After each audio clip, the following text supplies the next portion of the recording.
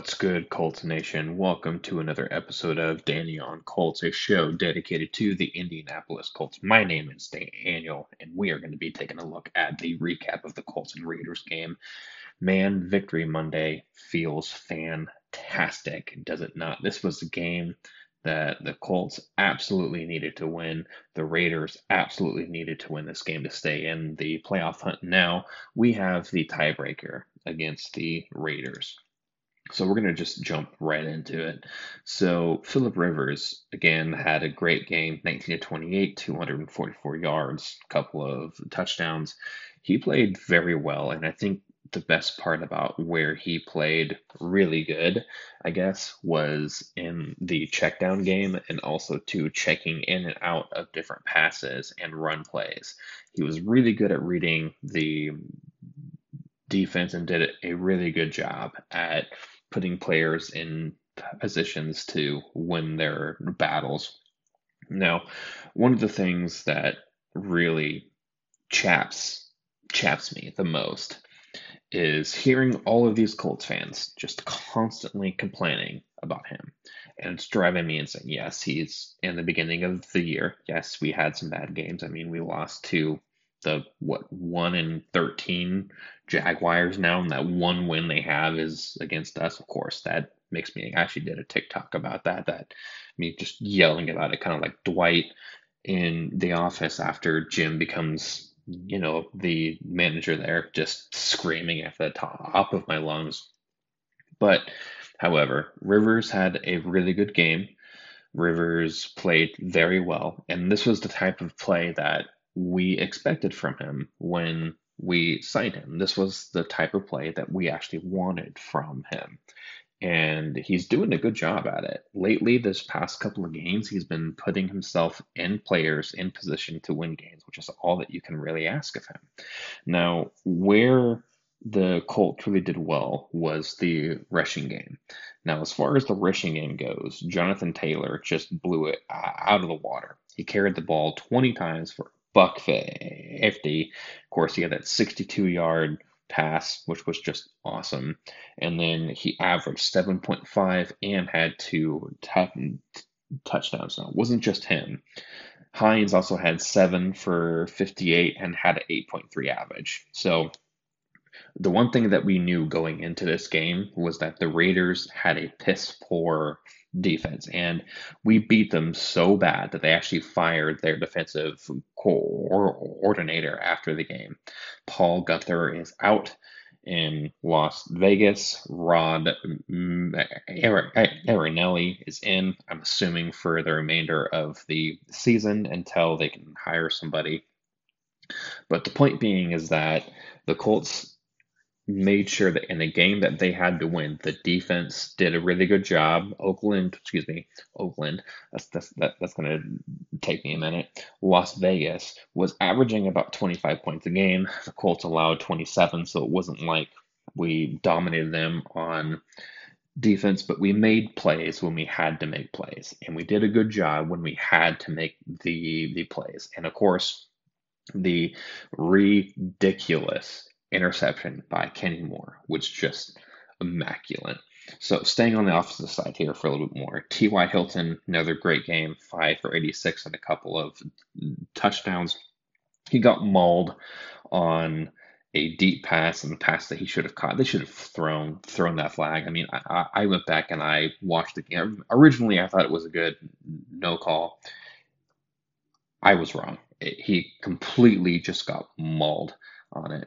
And now Jack Doyle had 3 for 44, Michael Pittman 2 for 42, but the only touchdowns that came were from Hilton with 2.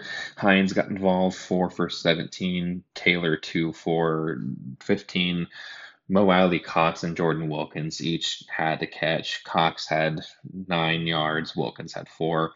Overall, it was just a beatdown. The Colts did a really good job at making sure that they put themselves in position to win the game. And this was something that I've talked about before, is that whenever the Colts need to win, they somehow decide that they need to play good. The only game that we saw them actually just lay an egg was, well, there's two. There was the second Titans game where they just completely just came out flat. The defense was not getting a pass rush.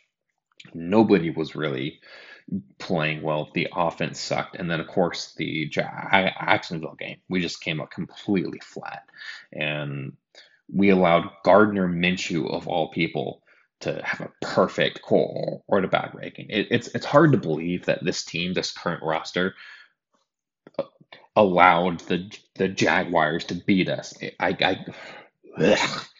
That's all that I can really say about it. Now, as on the defensive side, according to Pro Football Focus, they've named Rock Sin and Kenny Moore to the PFF team of the week. Kenny Moore had an incredible game. He had 5 solo tackles, and he struggled in the beginning of the game. I mean, he was covering Darren Waller, who was at least 7 to 10 inches taller than him, and he had a horse collar called on him. He had a couple of big plays on him. But after that, he on that same series, he just had this ridiculous pick that was just awesome. I mean, that's going to be the talk of the town for a couple of weeks to come. I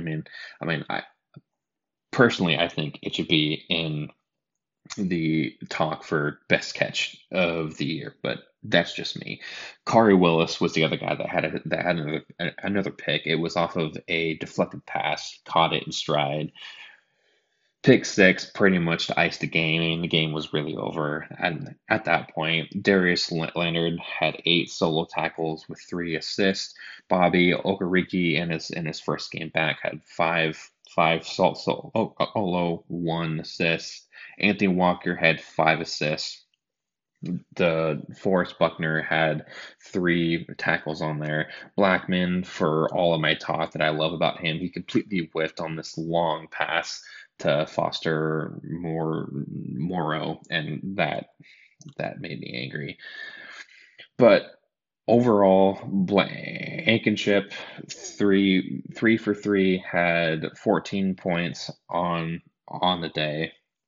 He's had 116 on the season so far. He's just playing lights out. I'm really glad that we got him on our team. Okay, so now as far as the Raiders go, so the Raiders are a very interesting team because when they're on, they are on, and they're very hard to stop.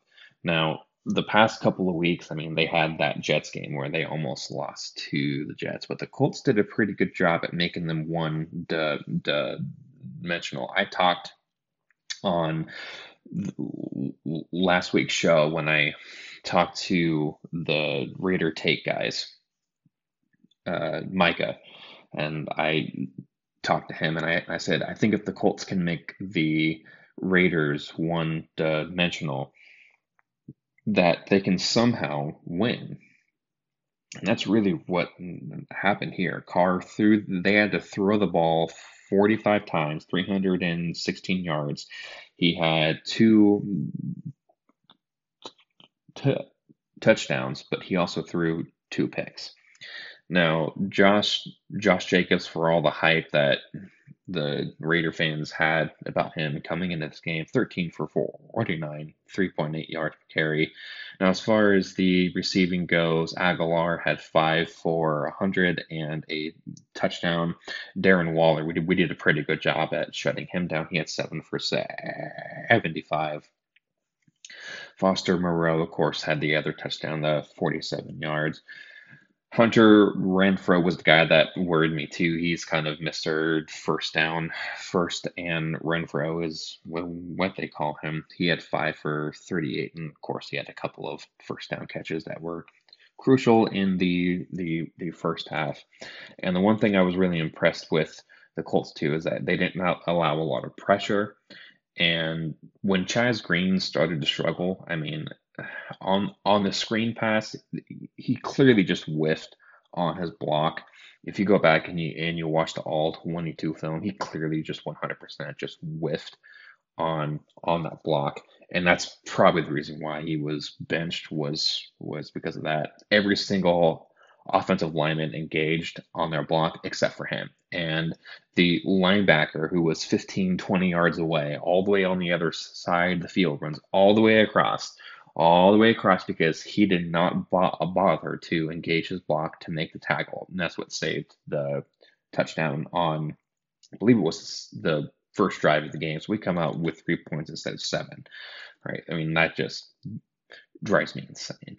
Now, the really, I'm sick and tired of hearing all the Rivers haters. We have to stop hating on Rivers. I mean, this was a game where we needed to win. Defense, offense, everybody played hey well, and I think that the Colts went out there and they proved that they deserve that wild card spot. So now we're 2 games ahead of the Raiders. We're still tied with the Titans. Well, we're a half game behind the Titans because their division record is better than ours. Theoretically, if the Titans lose 1 game and we win out, we can take the South and we can get that 3 or 4 seed. But the Browns do own the tiebreaker against us, but they lost to the Ravens. So it's looking up for the Colts victory Monday. Again, it's really nice. It's really good. I'm really enjoying what I'm seeing from them. And I thought that they did a really good job on all this stuff. I mean, and there really isn't really that much more to be really said about this. I mean, this is just going to be a pretty quick episode here, but the Colts played well. They did their jobs. They made sure that everything went great. They made sure that they showed the rest of the football world that they wanted to be in the playoffs and that they wanted to be there. So, looking ahead, we've got Houston next. And this is a game where I think that the Colts can win and that we need to be able to win out. And then after that, of course, we got the big one against the Steelers too. And I think that again, it just comes down to that the Colts need to win every single game.